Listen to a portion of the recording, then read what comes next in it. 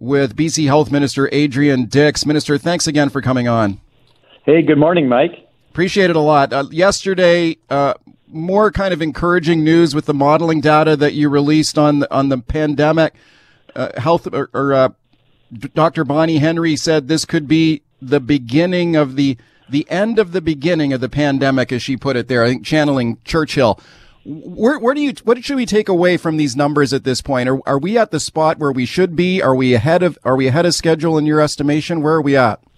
Well, we have our own pandemic in BC, but people in BC, I think, have done an exceptional job in following the directions of the provincial health authority officer, and I think that's made a big difference. We see we went from a high of 149 cases yesterday. There were 77 currently in hospital. We went from 72 people in critical care to 20 people yesterday. There have been, of course, 17 people who have passed away in BC. So relative to other jurisdictions, we've done well, and the curve has flattened, as we talked about.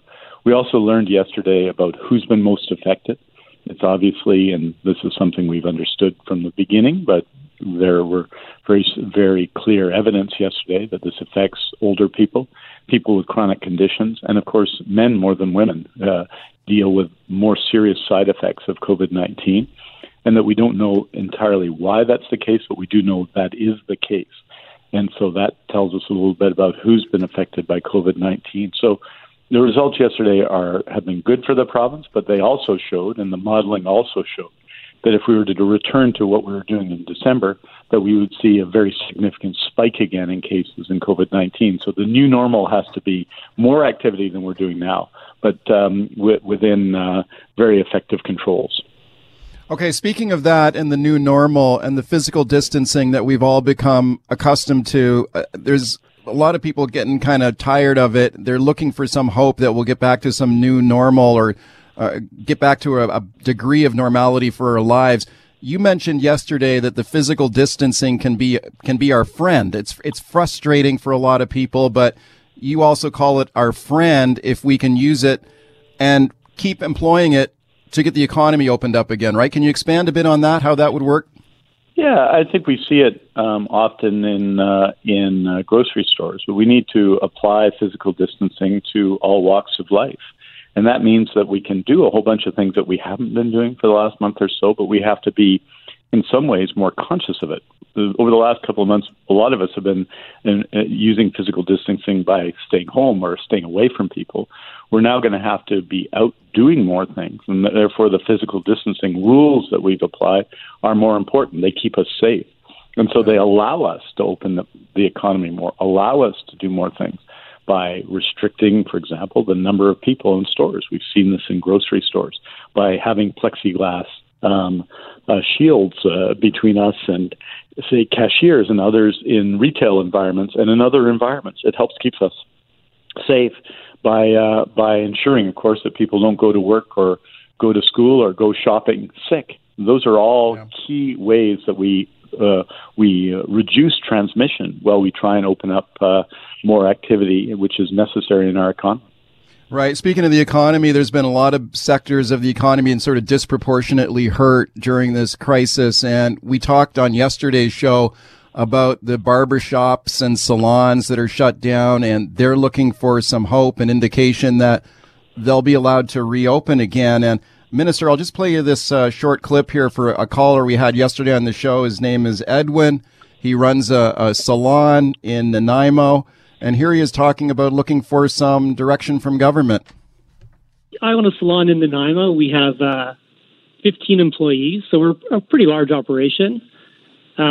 We do have lots of space, so, I guess my question and my concern is I just would like to know, what the rules are going to be, get some sort of roadmap going so that when we're told we can open, we all have, the masks and all the equipment that we would need to have on hand. Because obviously I hear of shortages of a lot of stuff, so we want to be prepared and be able to keep our staff and our clients safe. So an outline would be really good. Minister, what would you say to him? He's wondering about his business and what he should be doing right now to prepare to get opened again. Well, I think all businesses have to start thinking about how they put physical distancing in their businesses, how they put in administrative controls. And in businesses where some physical distancing may be impossible. You can't cut someone's hair without being beside them, right? You can't do it. You can't do it. We have to look at the use of things such as PPE. So sector by sector, we have to go through working with businesses to see how we can do it safe.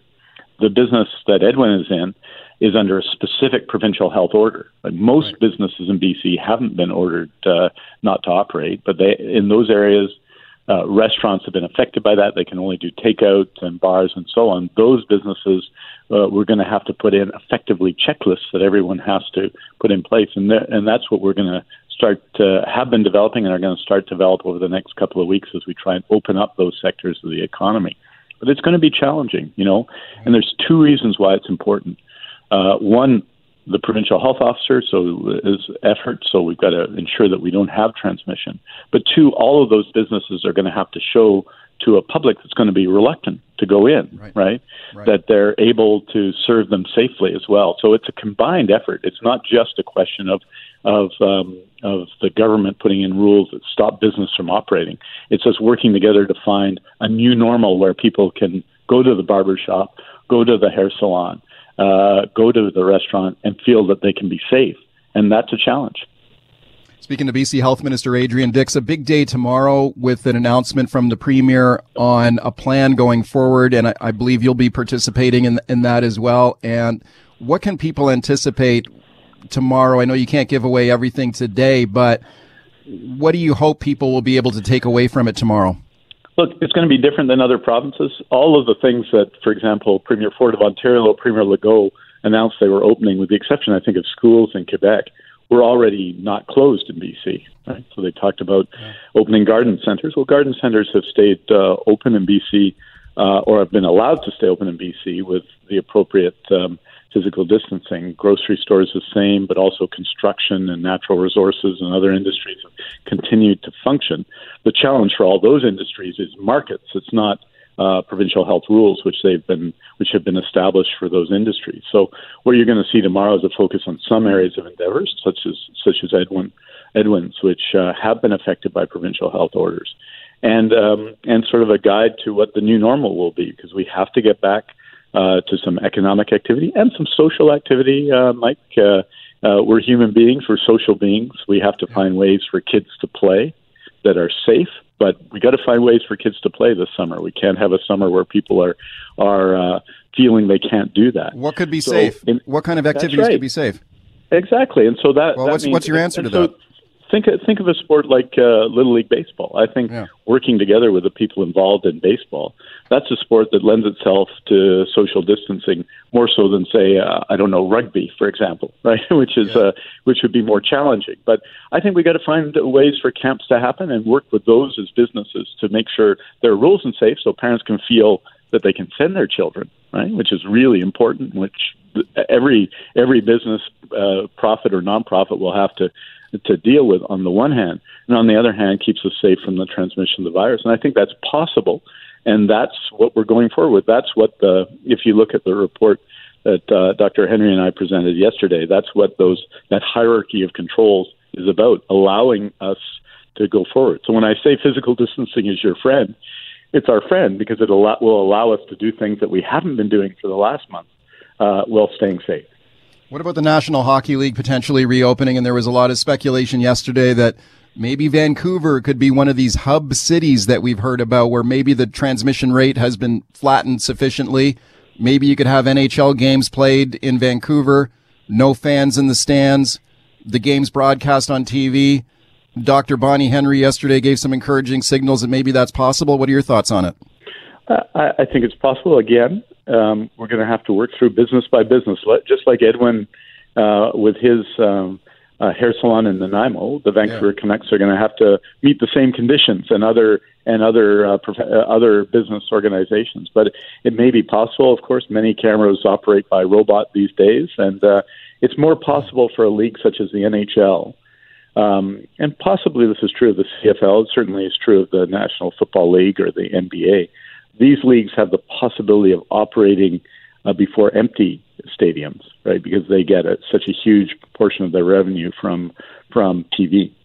Where it's going to be more challenging, and we just have to work through this, is going to be for all walks of life, like say the Western Lacrosse Association or the Western Hockey League, those leagues and those activities where the primary source of revenue is gate revenue. They do have media revenue in those cases, but most of those things, just like many live performers, depend on people being in the stadium, and that's going to be much more challenging. Last question for you. The Prime Minister this morning announced a big aid package to help farmers and food processors, and it includes $77 million to keep workers safe in like meat packing plants where we've seen outbreaks, including in our own province. Do you agree with that? Like, how come these companies can't keep their own workers safe? Why does it take the federal government to step in here with $77 million to keep workers safe? Well, I think the food supply is important. We have one operation in Alberta that has, I think, 975 cases, right? Yeah. And so I think it may be that some things are required, and we've certainly been working with the industry here to make sure we're safe, because we need that food production, right? We absolutely do. It's an essential service. Can you imagine if there had been food shortages in this period, how we all would have felt? I think there was a lot of angst for a time about toilet paper, Mike, but this would have been a very serious situation. So food is an essential service, and so I think it's reasonable that the federal government get involved and support food production in the country at a time when we're clearly going to need it, and where the importation of some food may be less readily available to us. So we've got to become more self-sufficient. I think that's what all that's part of. But look, there are rules in place now, and we have to ensure that workplaces that are operating are ensuring that their workers are safe now.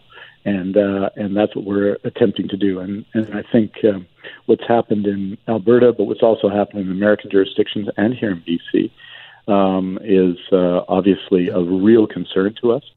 In many food plants, chicken plants in BC or beef plants in Alberta, the physical distancing is more challenging. So we've got to do work to keep everybody safer. So I think it's okay. I think it's good that the federal government's involved, but we also need the federal government to apply the existing rules in federally regulated endeavors.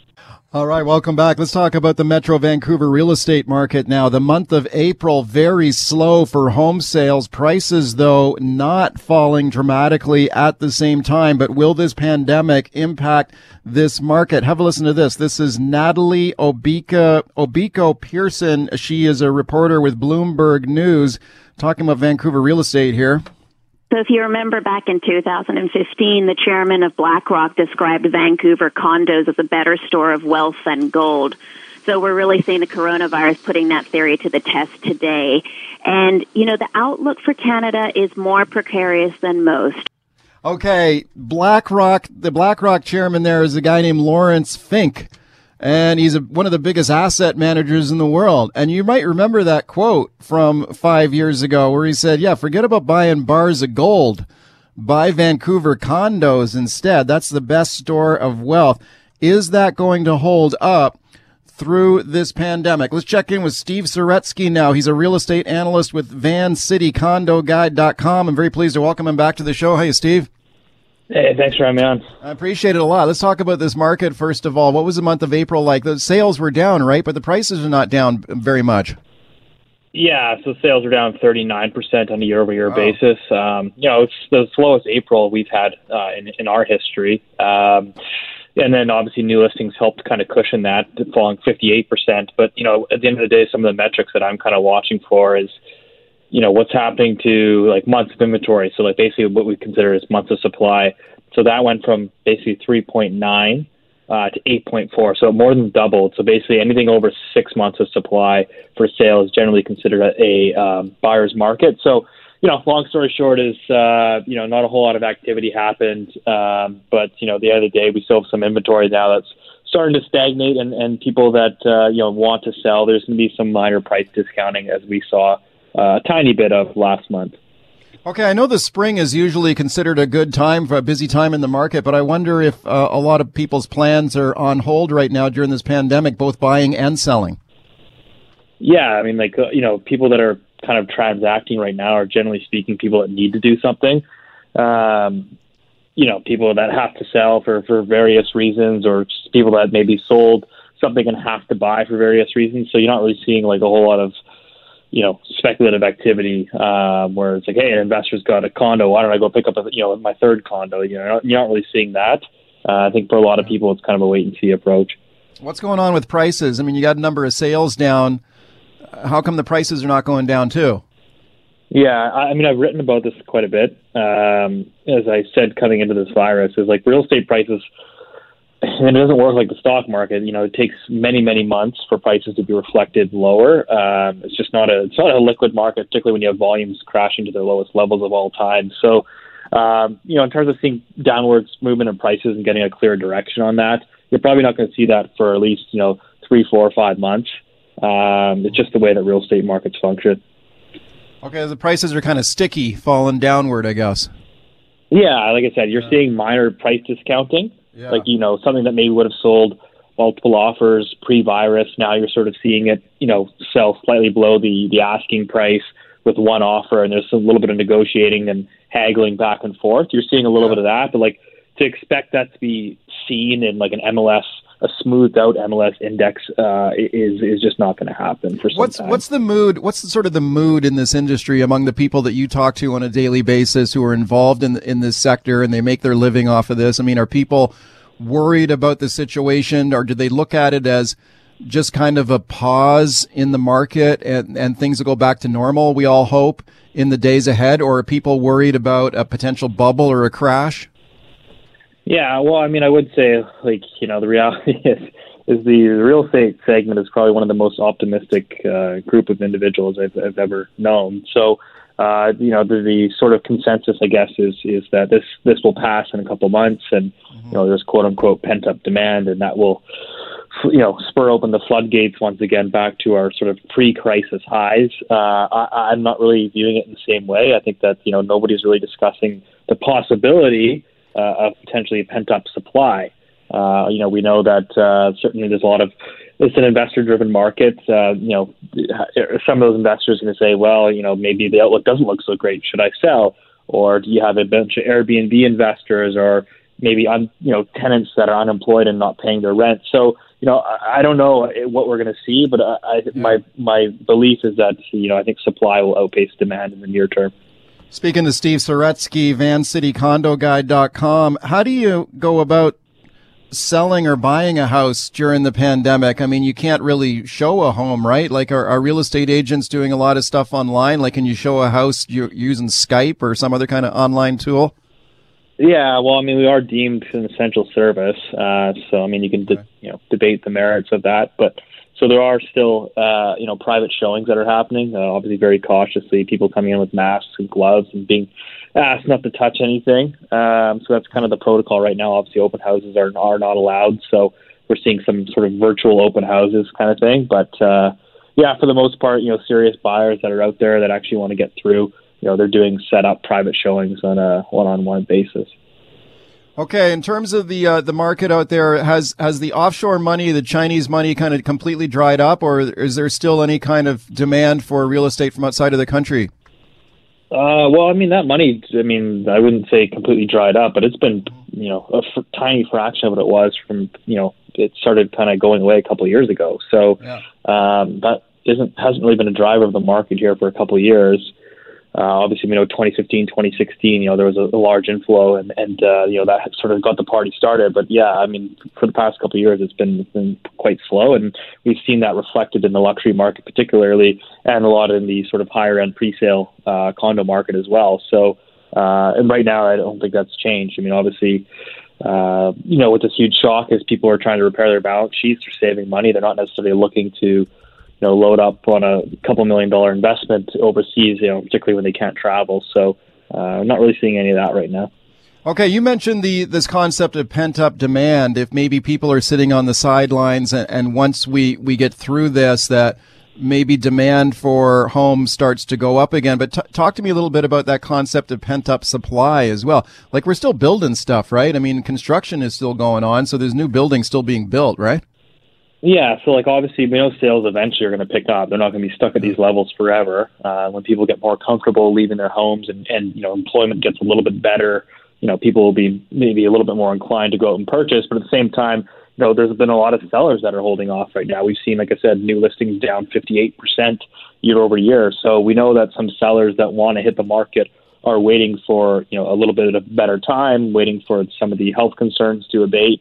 So we have that. We also have, again, 44,000 homes under construction in Greater Vancouver. That's an all-time high. And so there's a lot of people that, have pre-sale obligations that have to close in the next 12 to 24 months. Some of them won't, unfortunately, be able to close with their employment status changing or appraisal values maybe coming in a little bit lower. So we know that people are going to want to exit those pre-sale contracts, and they're going to have to try to find a bid for that. So that's just supply that's going to come on the market at a time where we don't really know what the demand situation will look like again over the next 6 to 12 months. So you could say. And there are ways that we can do it safely. So I think it's an interesting idea, and I think there are ways that we could look at having games being played, perhaps in BC. Hockey would be one that we could certainly look at. There would be parameters that we've talked about. Wow.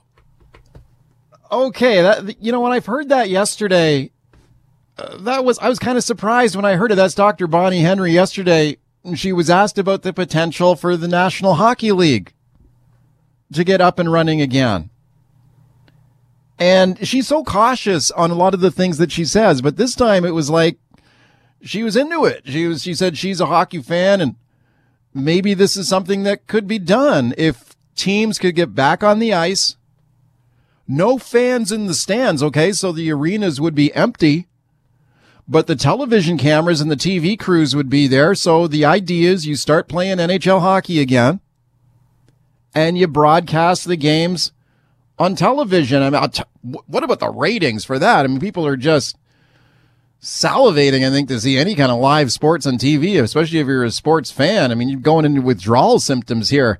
Man, imagine if they started playing again and were able to watch. Now, think about this. Could Vancouver be a hub city, as it's being called, a neutral ice? You'd have teams fly in and maybe play each other in Vancouver for NHL games that are broadcast on TV. Now, this is not going to happen anytime soon, but it's being talked about. The NHL has got a return to play committee, as it's called. It's between the league and the players' union.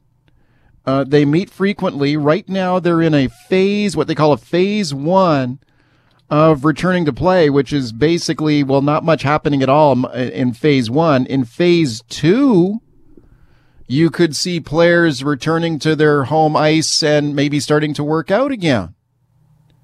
But the idea of playing, actually lacing them up and hitting the ice again, that's something that's being discussed. Now, the league is saying if you take a look at teams around the NHL where they've managed to have flattened the curve of COVID-19 infections, take a look at the infections rate.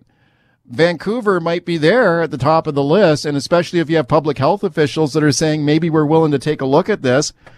Could this actually happen? Could you see hockey on TV again? Let's check in with Norm O'Reilly now. He's the director of the International Institute for Sports Business at the University of Guelph, and I'm very pleased to welcome him back to the show. Hi, Norm. Hey, Mike. Thanks for having me again. Thanks for doing this. I find this fascinating, and it's got a lot of people talking today, especially after our chief public health official yesterday seemed kind of open to the idea. What are your thoughts about this, the potential for the NHL to start up again? Well, I mean, across pro sports, all the leagues, including the NHL, are very keen, and they know, and the research all supports that if someone can get back, as you just pointed out, Mike, there's a huge opportunity to capture some viewers, maybe some new fans. There's this captive audience, and they're looking at everything they possibly can to try to make something happen, such as playing in front of no fans, like you're pointing out in BC. Yeah, because, we've had an interesting chat last week about whether the Canadian Football League faces an existential threat here because of this virus. And the CFL, they rely so much on their live gate, people actually buying tickets and going through the turnstiles to watch the game live. And man, if you cut off that source of funding, that's pretty tough for the CFL. But when you take a look at other major team sports leagues in North America, whether it's the NHL, Major League Baseball, the NFL, of course, they all have massive TV contracts, right? So, I mean, if they were to start playing games on TV again, obviously that would be a big revenue boost for the league, wouldn't it? Well, not a boost, but it would capture a large proportion of the revenues that they regularly have. To your point, the smaller leagues and stuff are under huge threat, but the bigger leagues, in the NFL, we know they're well over 90% of their total revenues, and we've already seen reports of the teams even publicly coming out and saying they're planning to play in front of only allowing one person in every 10 seats in their venue, and they're going to walk away from a lot of money, but they're still going to capture 90+% of the revenue. The NHL is not that extreme, but still the majority of the revenues are coming from non-tickets, and versus getting zero revenues is awfully appealing. Okay, my son is a fan of UFC, mixed martial arts, and he's excited with a UFC pay-per-view card that I believe is scheduled for this weekend from Florida, where they have a friendly governor down there and a state government that's saying, okay, we're going to make professional sports an essential service here, and we're going to allow you to do a UFC pay-per-view card this Saturday night. That's a different kind of thing, though, isn't it? When you're talking about a very small number of athletes involved, a small number of officials and TV crew to kind of control that and control the spread of the virus. When you're talking about a larger team sport, like whether it's hockey or NBA or football, I mean, is this even possible for large team sports to get back up and running again? Well, it's an interesting, no question it is. If you're the big four leagues anyways, where you've got these media revenues, one of the real upsides, which you've seen from UFC and boxing over the years, the small venue, it gives you, and this isn't me talking, this is people that make movies and producers, it gives you a much better opportunity to do a really incredible filmed, produced a show for television and streaming, because cameras can be closer. You have to worry about sight lines from fans and all these kind of things. You can really create an amazing product. You think about esports, does their streaming. I mean, there's very few fans that get in the way. And so UFC and boxing have done that for many years. The 99.999% of their revenues come from the pay-per-view audience. So you get this kind of dynamic. So I think we can learn a lot from those sports. And hey, if we can have people there, well, here's an opportunity to maybe elevate the viewing experience. You could imagine two players on a 2-on-1 and the camera's right there beside them. We've seen that in the Olympics in the 4x100, the camera's running right beside the athletes, and you're allowed to almost see their face as they're sprinting. Imagine that kind of dynamic in hockey, and it's awfully exciting. Speaking to Norm O'Reilly from the University of Guelph, he is with the International Institute for Sports Business there. When you talk about the potential for fans to start returning to these games, I mean, this pandemic has changed the mindset of a lot of people. I mean, the thought of being in a crowd now just almost seems like a foreign concept now. And I wonder if when we do get back to some sort of normalcy, do you think that fans will be maybe even afraid to go back to a game again and sit beside a total stranger in a big crowded arena again? It's a great question, and your term mindset there is perfect, and we've done a lot of research on this, and there's really different groups of Canadians when you dig into it, and there are those that are desperate for a return and aren't too worried about their health or the health of others, and they're likely to maybe come back and be willing to wear a mask or to kind of go through a different way of getting into venues or sitting far apart from each other. But to your point, the majority fall in the other two camps. One is they're worried about their own health as their priority, and then the largest group of Canadians are worried about the health of others. And we don't want other people to go. And this is one of the challenges of coming back is even if you don't directly get the virus or die from the virus, what if somebody does from indirectly putting that on? What are the public perceptions? What about the health for that person, their family? What about the legal implications of a lawsuit? So you get into all of these kind of particulars. So those mindsets are really out there, and there's fear. That's why a lot of people are in the camp that unless there's a treatment or a vaccine for this, we're not going to see anything closely looking like normalcy. Then there's other people that say, hey, if we can do this correctly and we can structure it in such a way like the NFL clubs are talking about, that you're going in with people you're isolating with already. You're not sitting near everybody. Everybody's wearing a mask. You've seen it all. So there's these variety of scenarios in between, but you're bang on that fear of health and fear of the virus are top of mind for most people. For most of us, crime is something we see on the news. We never think it could happen to us until it does. Loved ones are gone, and for the survivors, the scars will never heal. I'm Nancy Hixt, a senior crime reporter for Global News. And on this season of Crime Beat, I'll take you inside some of the most serious crime stories I've covered. Season 6 of Crime Beat is available now on Spotify, Apple Podcasts, Amazon Music, and all podcast platforms.